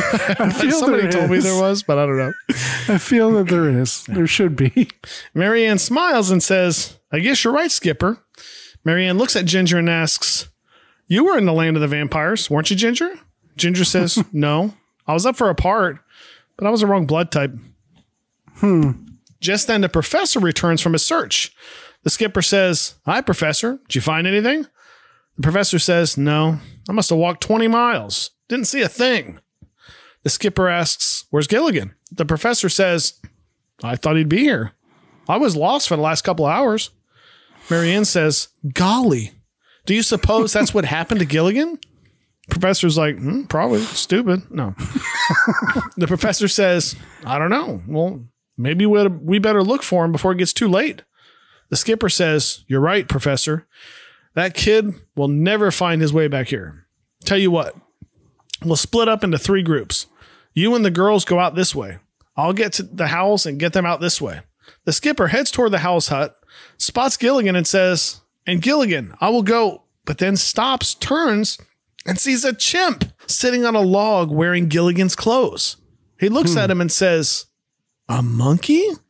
What's he doing in Gilligan's clothes? The skipper thinks for a second. His eyes open wide as he says, it's voodoo. They've changed Gilligan into a monkey. He leans into the chimp and says, oh, speak to me, little buddy. Speak to me. The professor eyes the chimp and says, that's not Gilligan. That's a chimp. Dumb shit. The skipper, not buying it, says, it's happened. I should have never let him go into the jungle. Ginger pipes up and says, that's not Gilligan, Skipper. The professor adds, of course not. Voodoo. It's just a lot of superstitious bullshit. No, he didn't say it, but he should have. That would have sounded cool. The skipper says, oh, it is, huh? I bet Gilligan has a different story to tell. Bobby Brady, I mean, Chimp Gilligan makes monkey noises. The skipper says, oh, don't try to talk now, Gilligan. You've been through too much. Poor Gilligan. Right? It would have been awesome if the chimp would have thrown like shit at him. Like that. I don't know why. That just would have been awesome. Like if he would have pooped in his hand and tossed it at him. That would have been cool. First of all, why would a wild chimp put on somebody's clothes? Why wouldn't he? Well, the second question is, chimps are native to West Africa. So how in the hell did this chimp get on this island? I don't know. How would an escaped convict get on the island? I wish they weren't liars. Scene 16. Just then, Mr. Howell shows up and says, oh, Skipper, there you are. I've been waiting all afternoon for that bamboo you promised me. Mr. Howell spots the chimp and asks, what's that monkey doing here? He notices the chimp's attire and asks, now just a minute, young fellow. What are you doing in Gilligan's clothes? The skipper gets super serious and says, Mr. Howell, it's voodoo. Mr. Howell gets a serious look on his face and says, good heavens. Well, some witch doctor will have his license revoked for this. He holds up a finger and says, black magic, I tell you. Skipper interrupts and says, Please, Mr. Howell, if you don't mind, I'd like to have a minute alone with my little buddy here. Mr. Howell argues, yes, but the skipper insists. Then Mr. Howell scoffs and departs. Once Mr. Howell leaves, Skipper sits down next to the chimp and says, Gilligan. The chimp now moves into the skipper's lap. Aww. Skipper goes on. Gilligan, I know it's going to be hard for you to adjust to this new way of life. Aww. But if you're half the man that I think you are, I know you'll come through with flying colors. The skipper, now getting sad for his little buddy, continues. I just can't bear to see you in those clothes. Skipper now removes all of the clothes off the chimp as he says, I mean, what? Never mind. Besides the fact that you won't need these clothes in this condition. The skipper now chuckles to himself as he opens his arms and his heart to his first mate as he says, we'll give up the sea. Let me tell you, I'm going to make you happy the rest of the days of your life. We'll get an apartment, one that takes monkeys, and I tell you what, I'll be your crew, and you can be the skipper. What does C stand for? Because he says he's going to give up the sea. I'm just curious. You're going to give up that cock? Yeah, you. He already said he's going to be his mate. Come on now. You know what that means. Anyway, the skipper removes his captain's hat and places it on the chimp's head. Aww. The chimp now hops off his lap and walks off. The skipper yells back, Gilligan, wait a minute. I didn't mean to hurt your feelings. Gilligan, come back. The chimp now runs off into the jungle wearing the skipper's cap. I think it would be awesome if the skipper got close with the chimp and kept it as a pet, like throughout the rest of the series. If they had this, this like freaking chimp running around, it's been awesome. Yeah. Then maybe he would leave Gilligan alone. He just yelled at the chimp all the time. I thought it would have been funnier if Mr. Howell like didn't notice that it wasn't Gilligan because he was like so touch and just started talking to the monkey as if it was Gilligan. That would have been fun. I thought for sure that's what was going to happen. Like, man, Gilligan, your hair's getting long. You need to get a haircut. Scene 17. Meanwhile, the real Gilligan walks through the jungle trying to find his way back, wearing only a palm frond skirt. Yeah. As he walks his way through the jungle at night, he accidentally kicks a box hidden by a bush.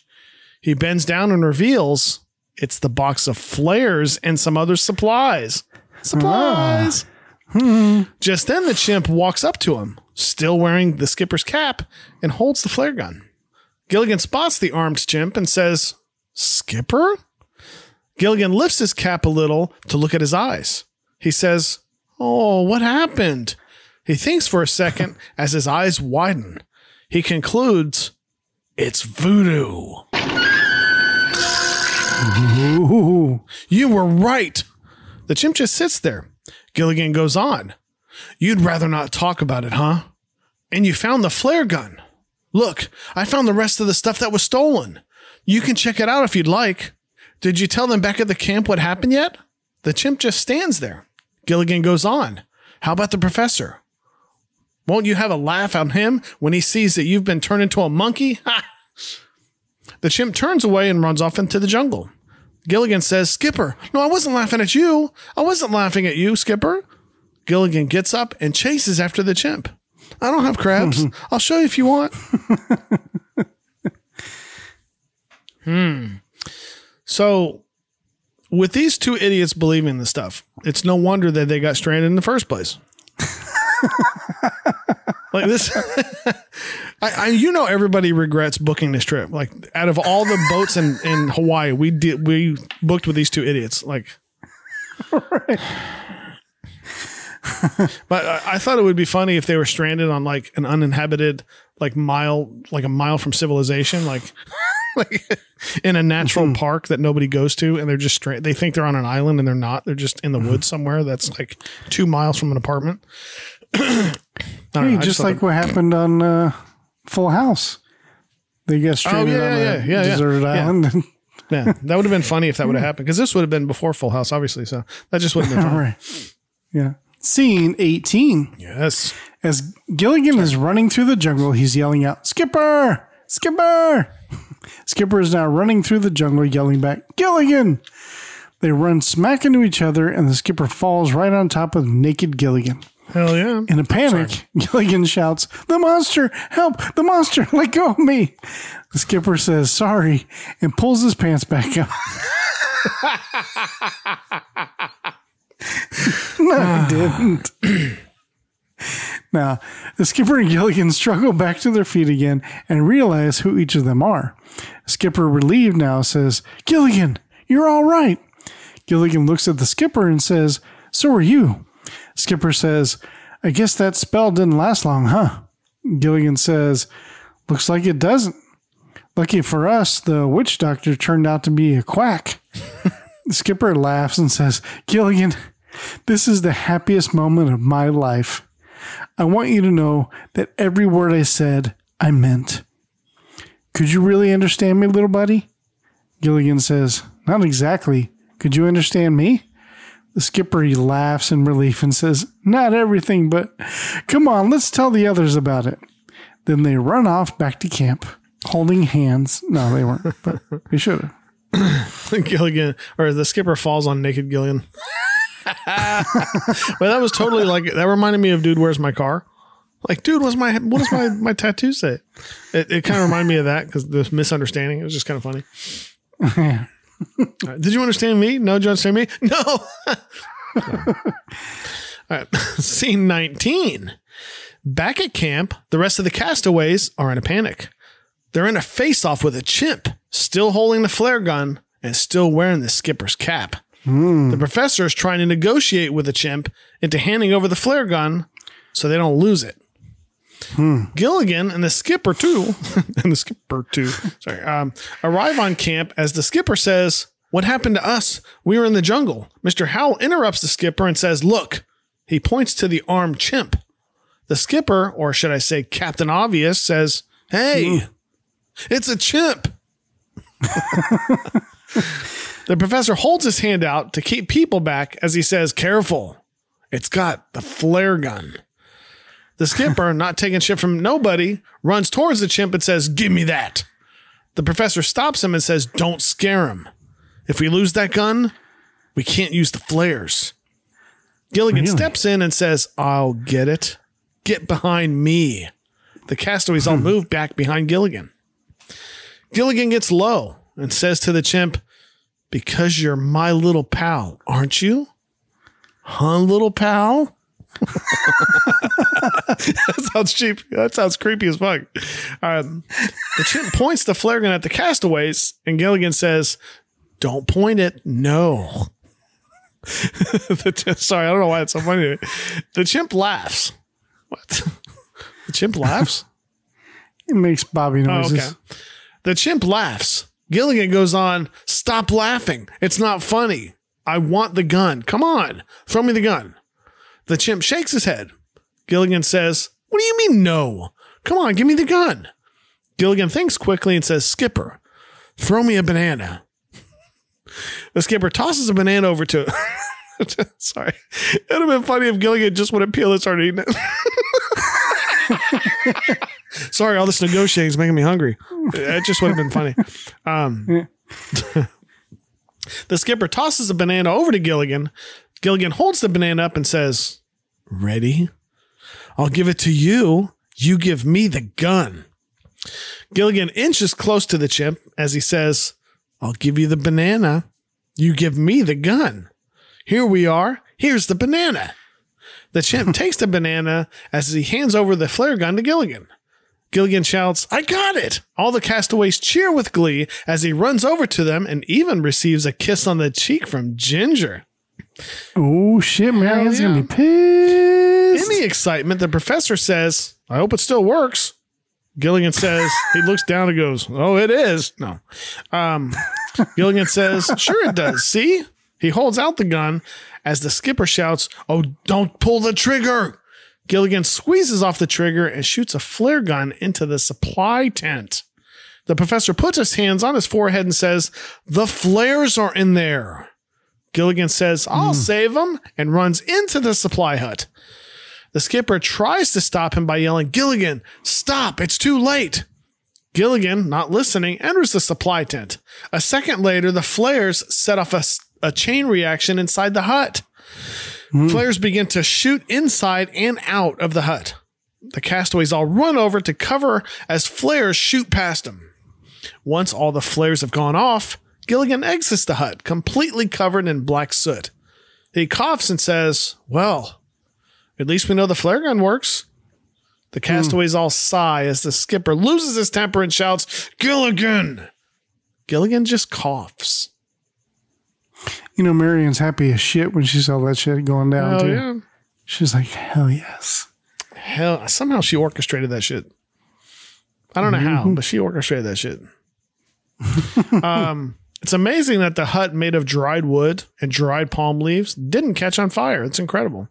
It's amazing. But I bet that explosion scared that monkey away. Yeah.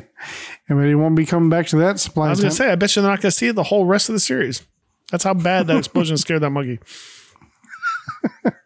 He left the island on his raft. He built a raft and left.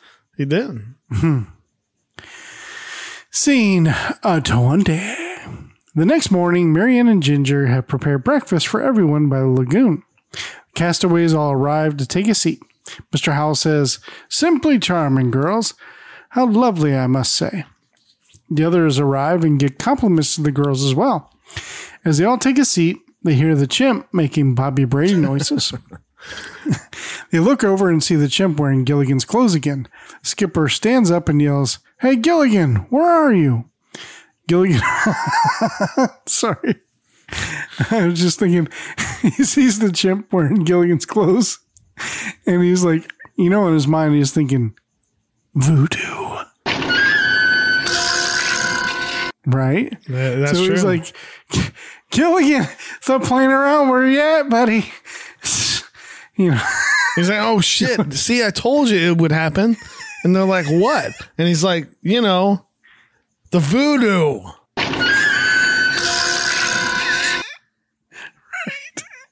Anyway, Gilligan walks up behind the chimp wearing a palm frond skirt again. Skipper asks, "Hey, what's the big idea?" Gilligan picks up the chimp and says, "Maybe we should keep it this way. You seem to like me better as a chimp." The castaways all disagree. They're like, no. Skipper walks over to Gilligan and says, "Gilligan, I want you to know that you are forgiven. Now, I may spout off at you, but you're at the top of the list with me." Gilligan says, "Skipper, you don't know how much that means to me. Coming from the man I always look up to." Skipper, now touched by his words, says, "You mean that, little buddy?" Gilligan nods. Skipper steps towards the breakfast table with his arm around Gilligan. He goes on, "You really will always look up to me?" But just then, all of a sudden, the skipper steps in the foot trap and is pulled straight up into the air, hanging upside down. Gilligan says, "Way up." Skipper shouts, "Gilligan, get me down! Out of here!" Sorry. And Gilligan just reaches over and just kisses him. And Gilligan's like, "Spider-Man kiss." No. Gilligan scrambles to get a hold of the skipper to help. So why does he keep setting that trap? If they know it's a chimp, they know what it is. Why do they keep setting the trap? I just think they haven't unset it yet. But it's been sprung 3 times or twice. And every time it's sprung, they got to reset it. No, 3 times. This is the 3rd time. Skippers. Now, how much of a moron is the skipper? He got caught in it twice. That's true. Oh, God. So that's the end of the episode. That's the end of the episode. All right. Man. That was a good one? That was a good one. Okay, there it is. Oh, man. That was silly. So, I have an email to read. Oh, cool. Cool. It is cool. So we have an email from Jeff. Nice. He says, "Hey, Tech, Jimmy. Hey.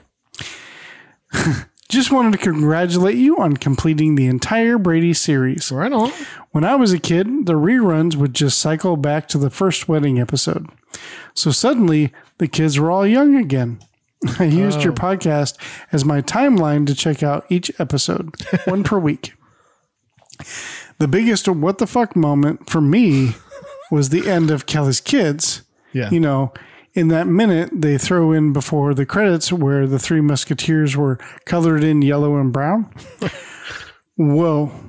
I thought you guys would have had more fun with that, but you weren't as shocked as I was.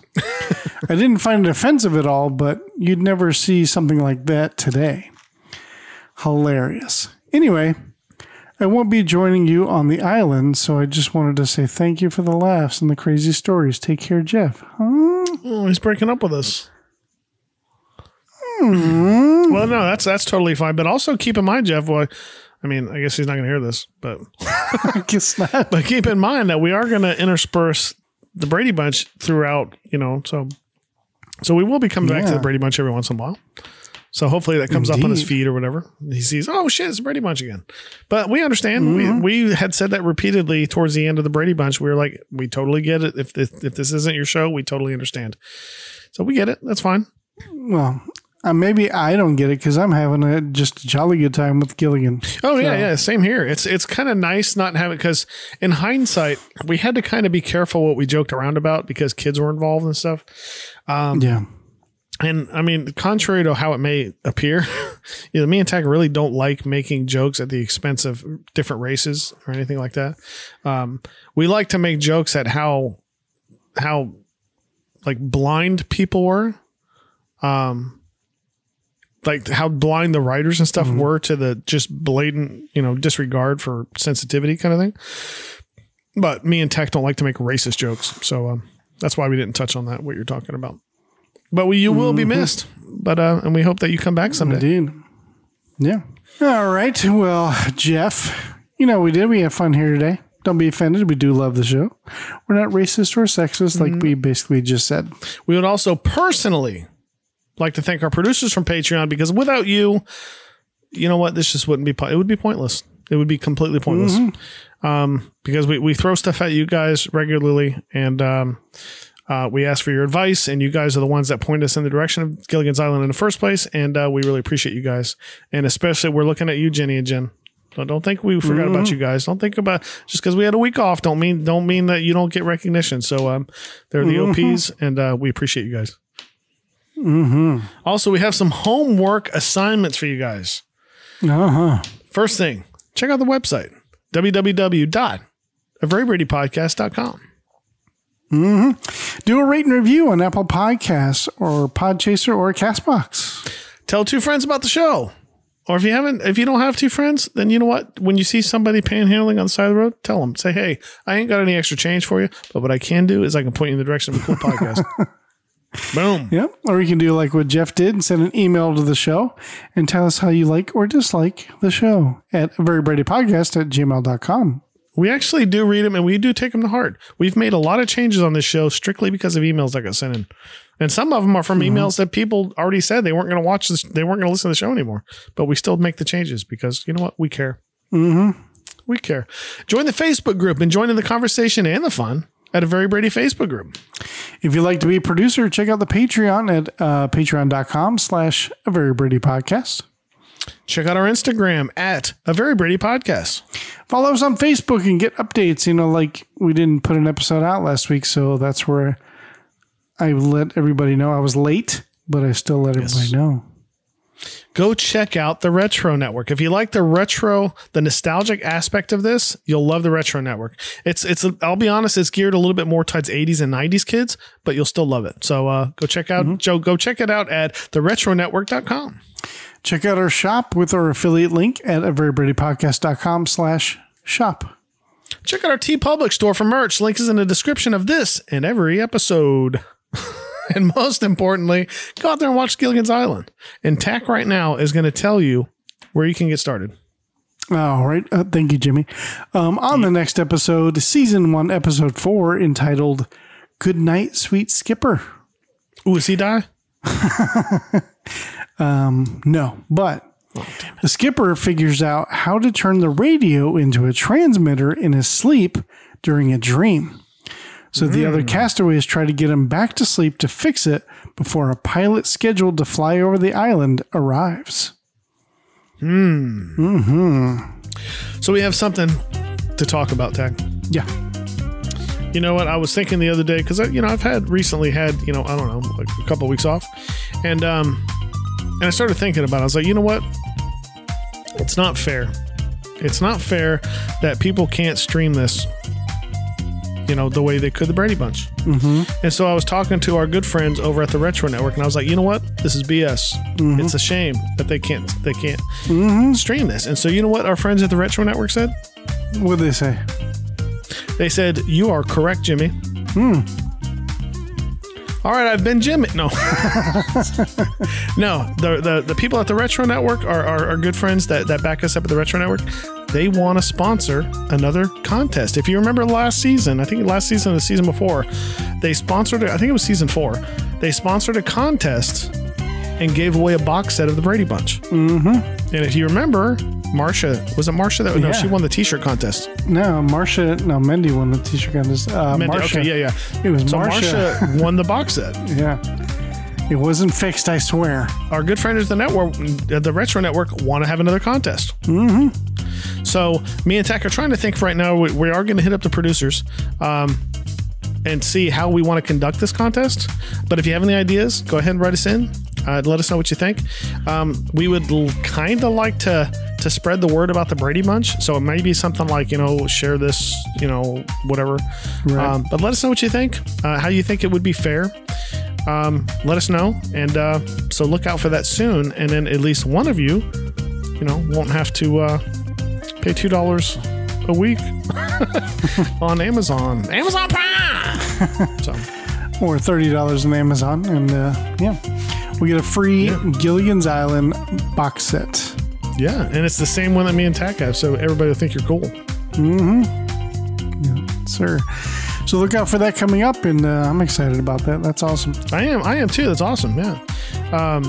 Just write in, email us, and let us know what you think. Let us know, how maybe some cool or interesting new ideas. Because we could do the same contest that a lot of people do, but it'd be nice to do something a little bit more unique. It might be kind of cool. Indeed. So let us know what you think. Cool. In that case, unless you have something else, Tag? I do not. You don't have anything else? You sure? I'm sure. You sure? Why? Is there something? I love doing that. I like making you I love making you question it. All right. In that case, I have been Jimmy. And I have been Tack, I think. And this has been a Very Brady Podcast. And we will see you on another Sunshine Day. Keep smoking. This has been a presentation of the Retro Network.